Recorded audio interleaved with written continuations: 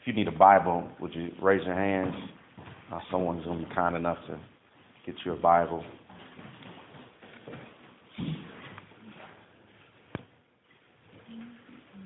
The last time I was here was maybe summer, end of summer of last year, and since then, you guys came alongside us and helped with Angels of Hope, delivering Christmas gifts to families and inmates, and with Chicagoland Prison Outreach. So I want to thank you for that and for your service and for your partnership.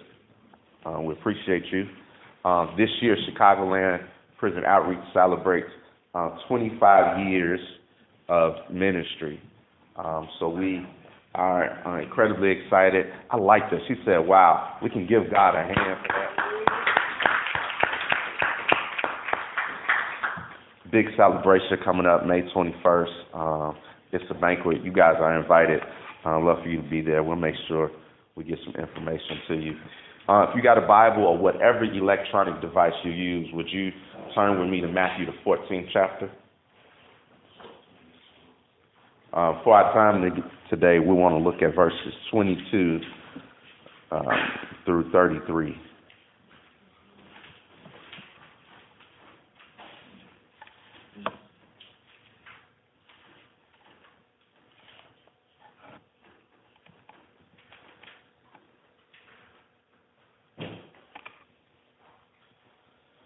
Immediately, he made the disciples get into the boat and go before him to the other side, while he dismissed the crowds.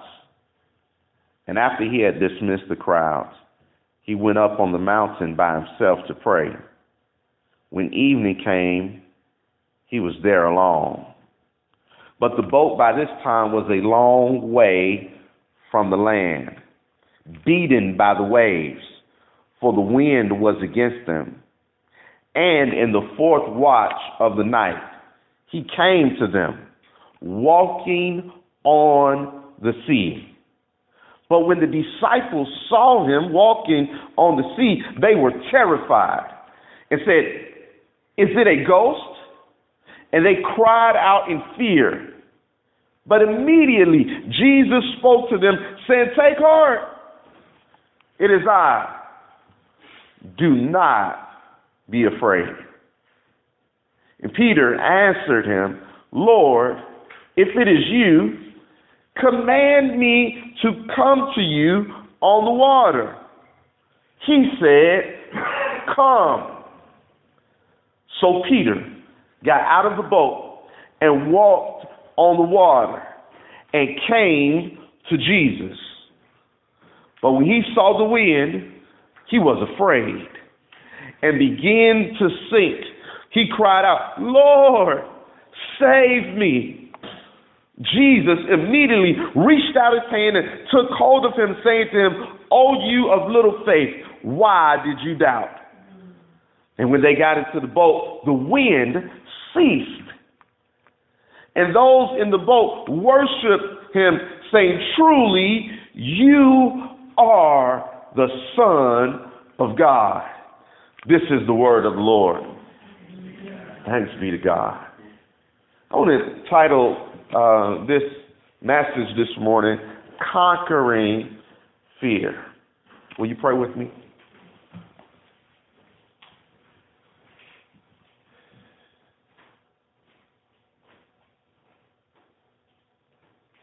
Lord, you are God alone. Beside you, there is no other. God, what a joy and a benefit, a blessing and a right that we have, that we can worship you, Lord. That we can lift our hands and we can lift our hearts and we can come before your throne and we can lift up a sweet fragrance. Now, God, we know that that fragrance is only sweet because of the sacrifice of Jesus that has gone before us. But God, we come with all that we are and all that we have, and we come before you, Lord, to give you praise and honor and thanks.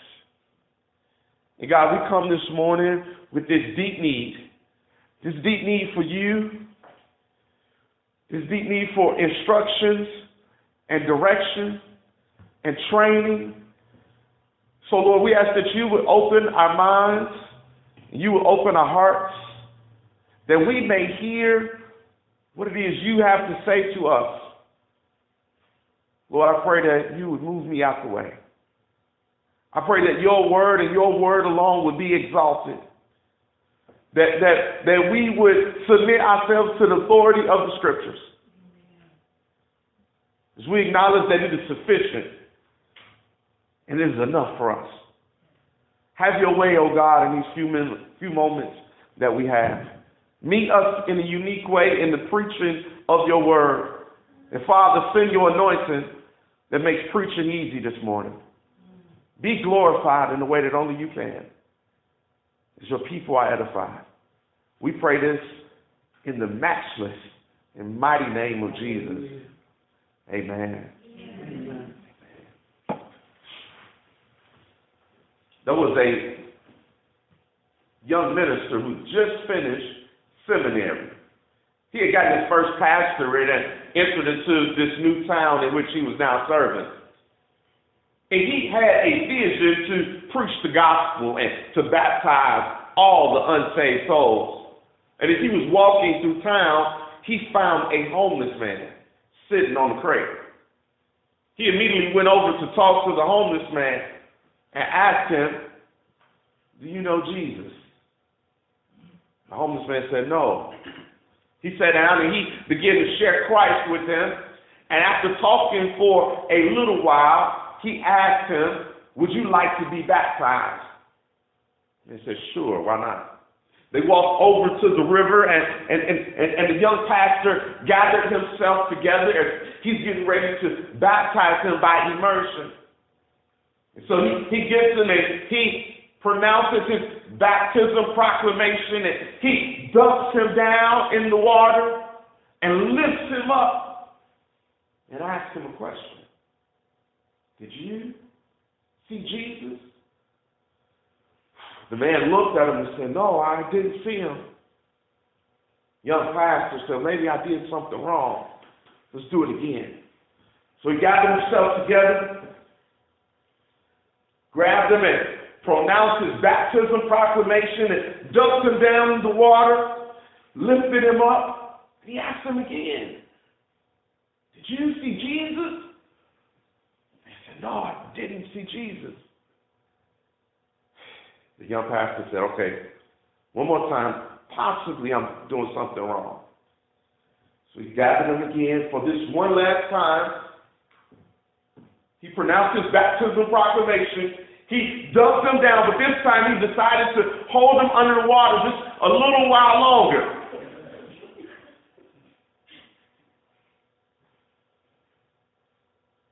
He lifted him up. Said, "Sir, did you see Jesus?" The man gathered himself together and he finally able to take a breath. He said, "You sure you fell in right there?"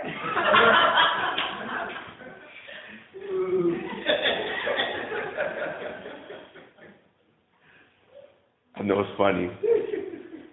Have you seen Jesus? You may say, "Well, what kind of question is that? And what does that even mean?"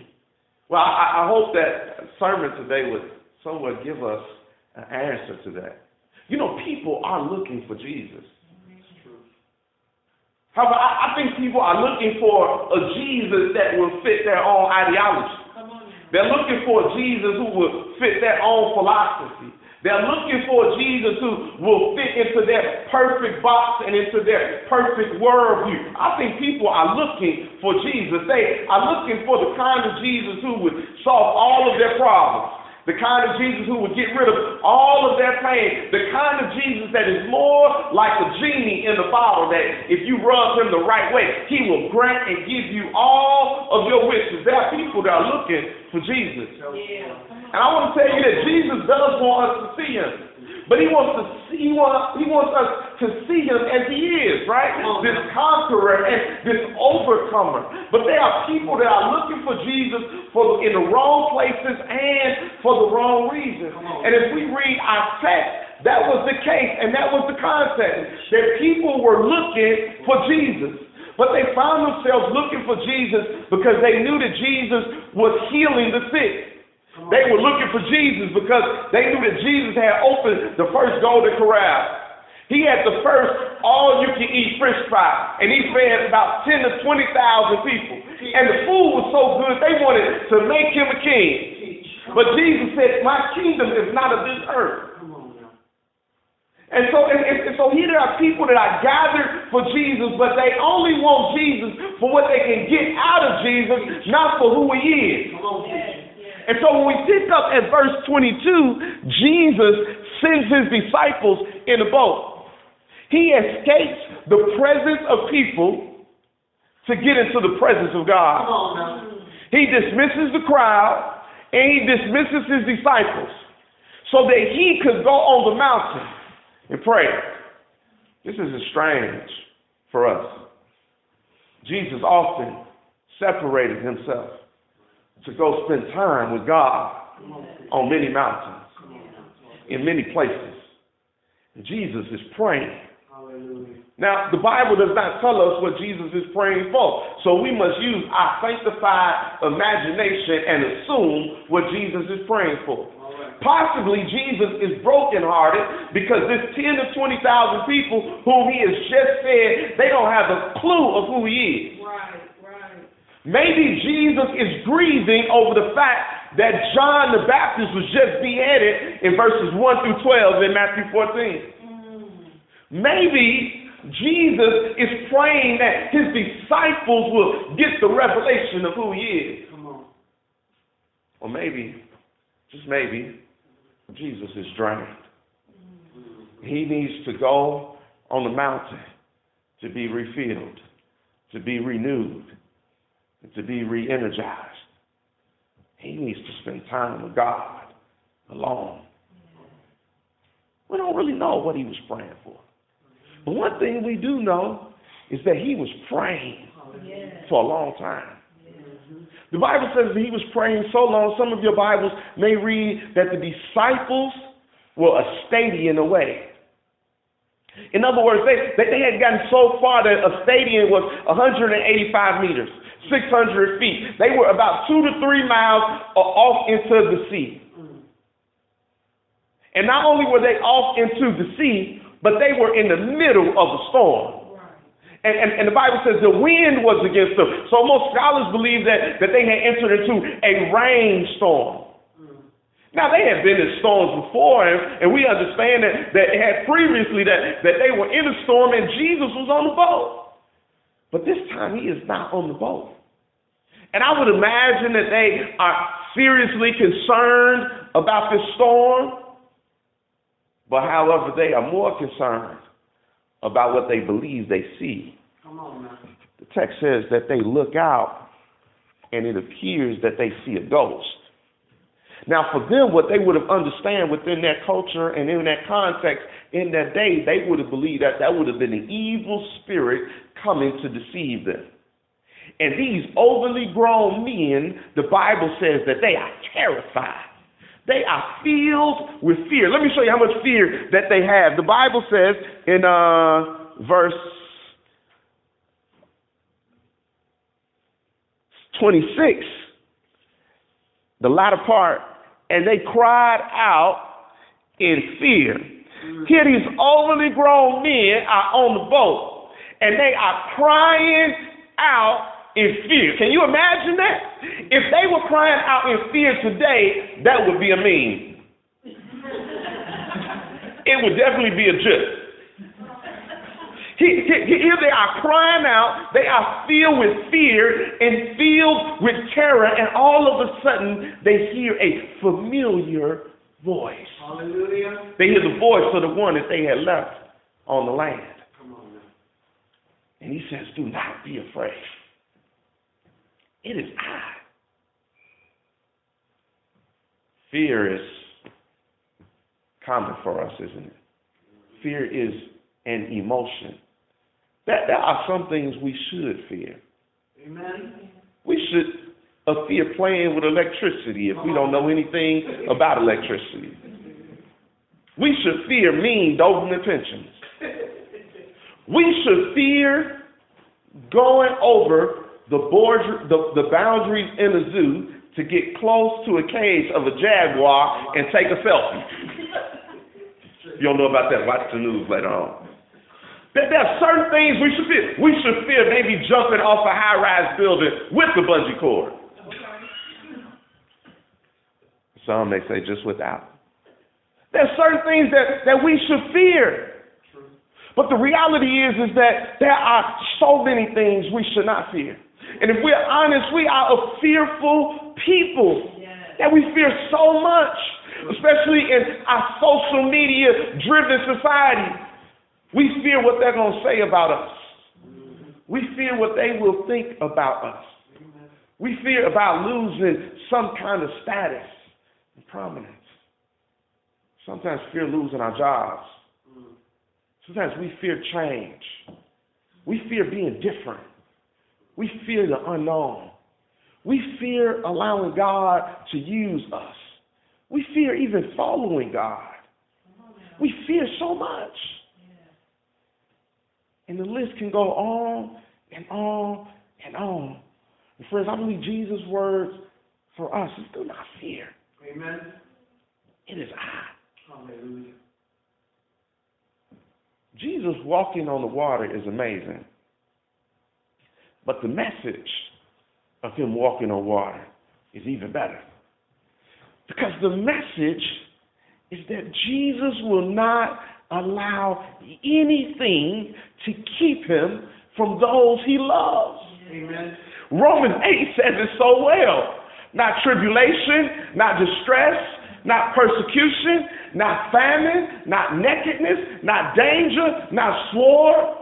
As it is written, for we are forsaken, we are being killed all the day long, we are like sheep being led to a slaughter. But knowing all these things, we are more than conquerors through him who loved us. For I am persuaded that neither life, nor death, nor things present, nor things to come, nor anything else in all of creation will be able to separate us from the love of God in Christ Jesus. My friends, there is absolutely nothing that can separate us from the love of God. And Jesus shows them that the wind won't separate me from you, that the waters won't separate me from you, that gravity won't separate me from you, that me becoming a human won't separate me from you, that there is absolutely nothing that will separate us from the love of God. Yeah. Jesus shows up to his disciples even on the water.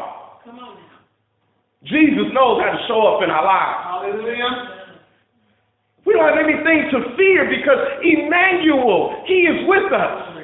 His promise, he said, I will never leave you and I will never forsake you.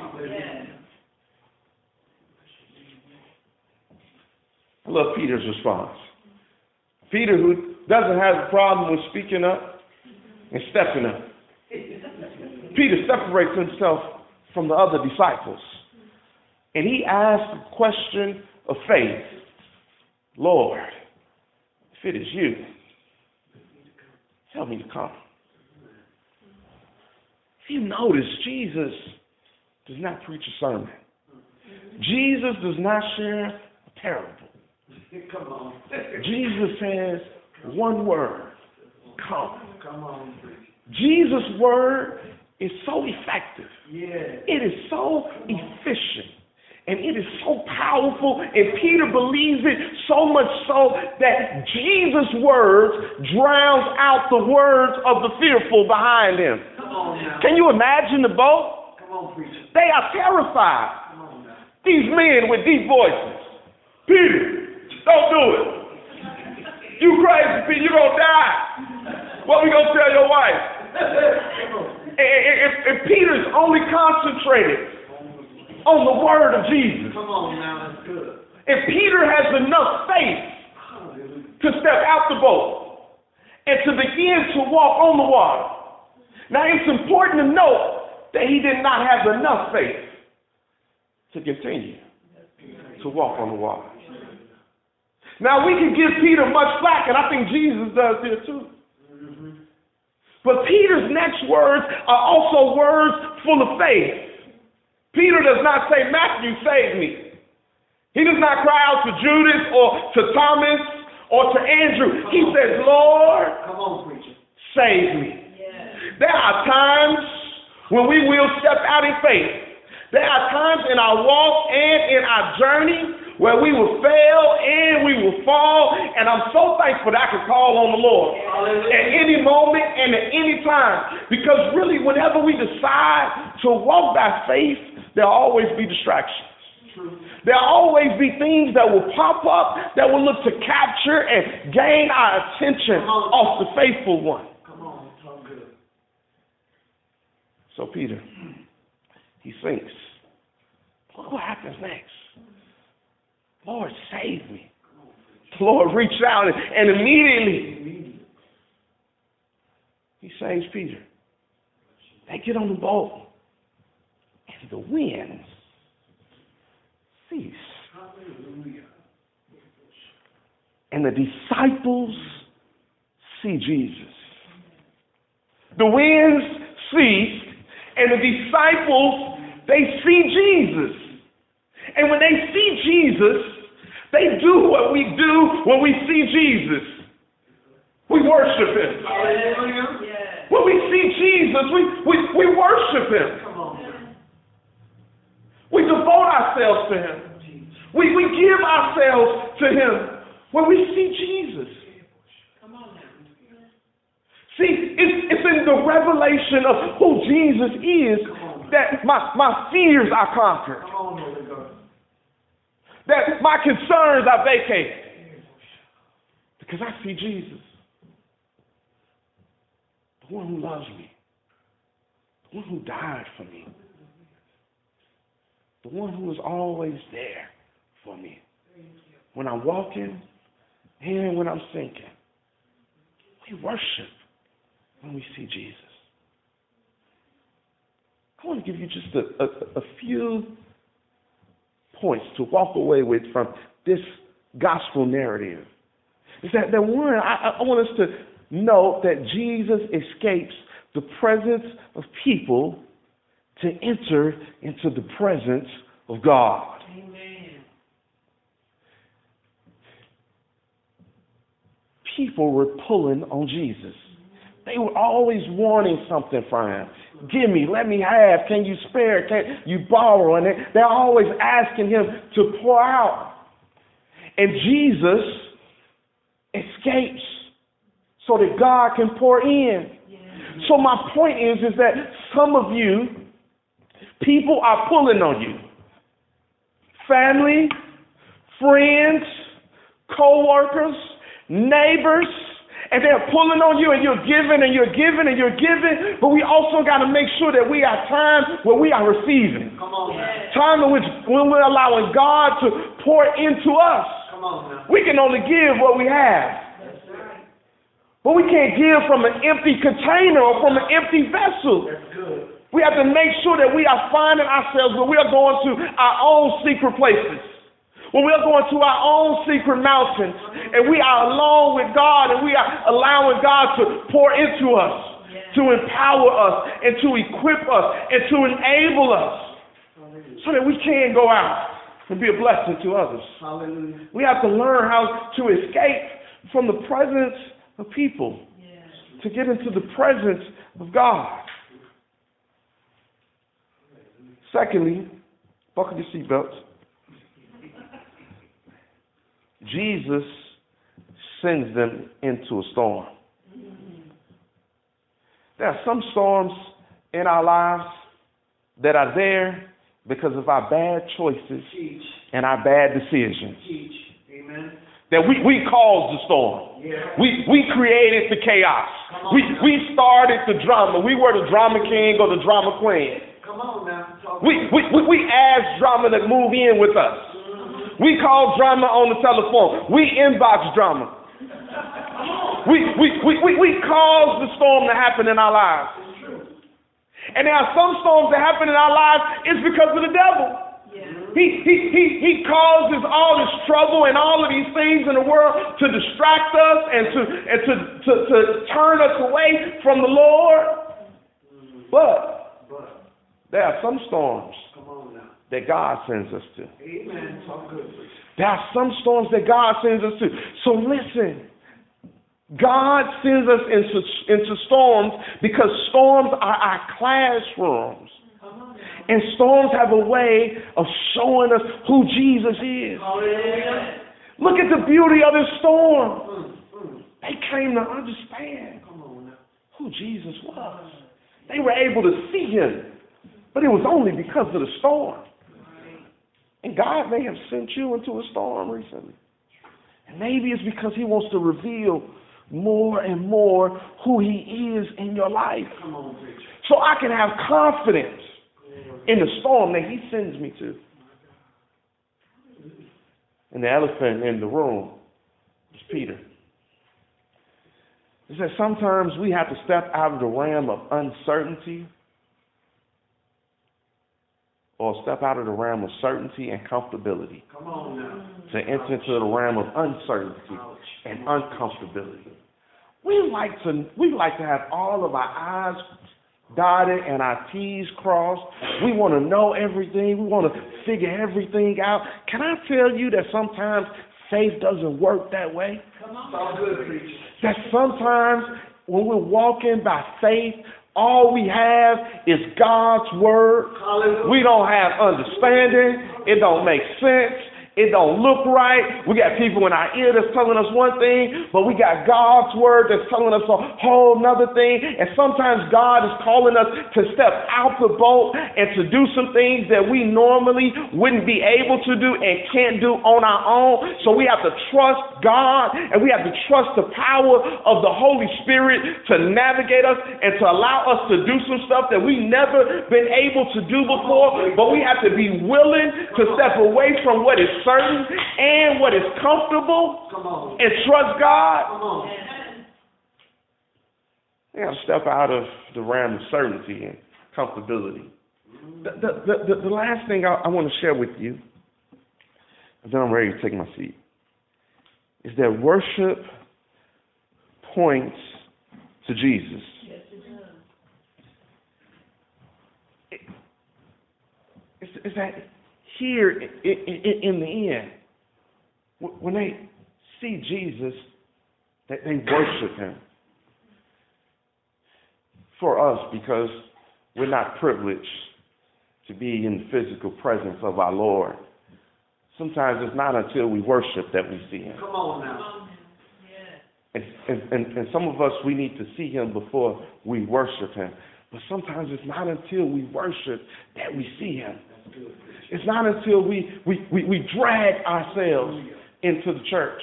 It's not until we force ourselves to go into the closet. It's not until we deal with the resistance of our own arms and we lift our hands and we begin to worship God that we are actually able to see him. And sometimes our own minds and our own hearts are blocking who Jesus is, and we just need to see him. And so often on Sunday morning, we just got to say, I got to see Jesus today. I got to make it into the house so that I can worship and so I can see Jesus, so I can break through whatever I need to break through, because I need to see Jesus. And the only way I may be able to see Jesus is I got to worship him. And I got to worship him in spirit and in truth. In other words, because I know the truth about him, I can worship him. Even when I don't feel like worshiping him, even when my mind says you should just stay home, I just know I got to worship him because I got to see him. Worship, it points to Jesus. Points us there. It shows us who he is. Friends, the reality is that we live in a world where people are either led by their faith or they're either led by fear. Our testimony must be that we are people of faith. And so our fear is conquered because we've come to worship the one who died on Calvary's cross for us, who rose triumphantly from the grave, who ascended on high. Yes. Hallelujah. And he's in heaven on a different mountain, making intercessions for us. Let me pray for us.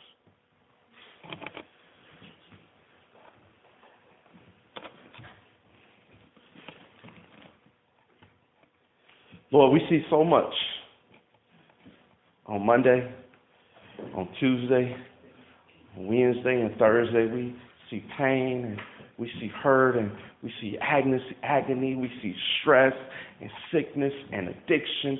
But Lord, we need to see you, Jesus. We need to see you daily and often. Lord, make us addicted to your presence. Help us to be fascinated with your glory.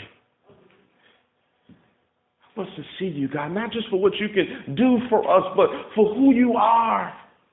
You are this God who loves us, who won't allow anything to separate us. Take away our fears and fill us with your faith, that we may worship you all the days of our life. We pray this in Jesus' name. Amen. Amen. Jesus. Thank you, Jesus. Hallelujah. Thank you, Jesus.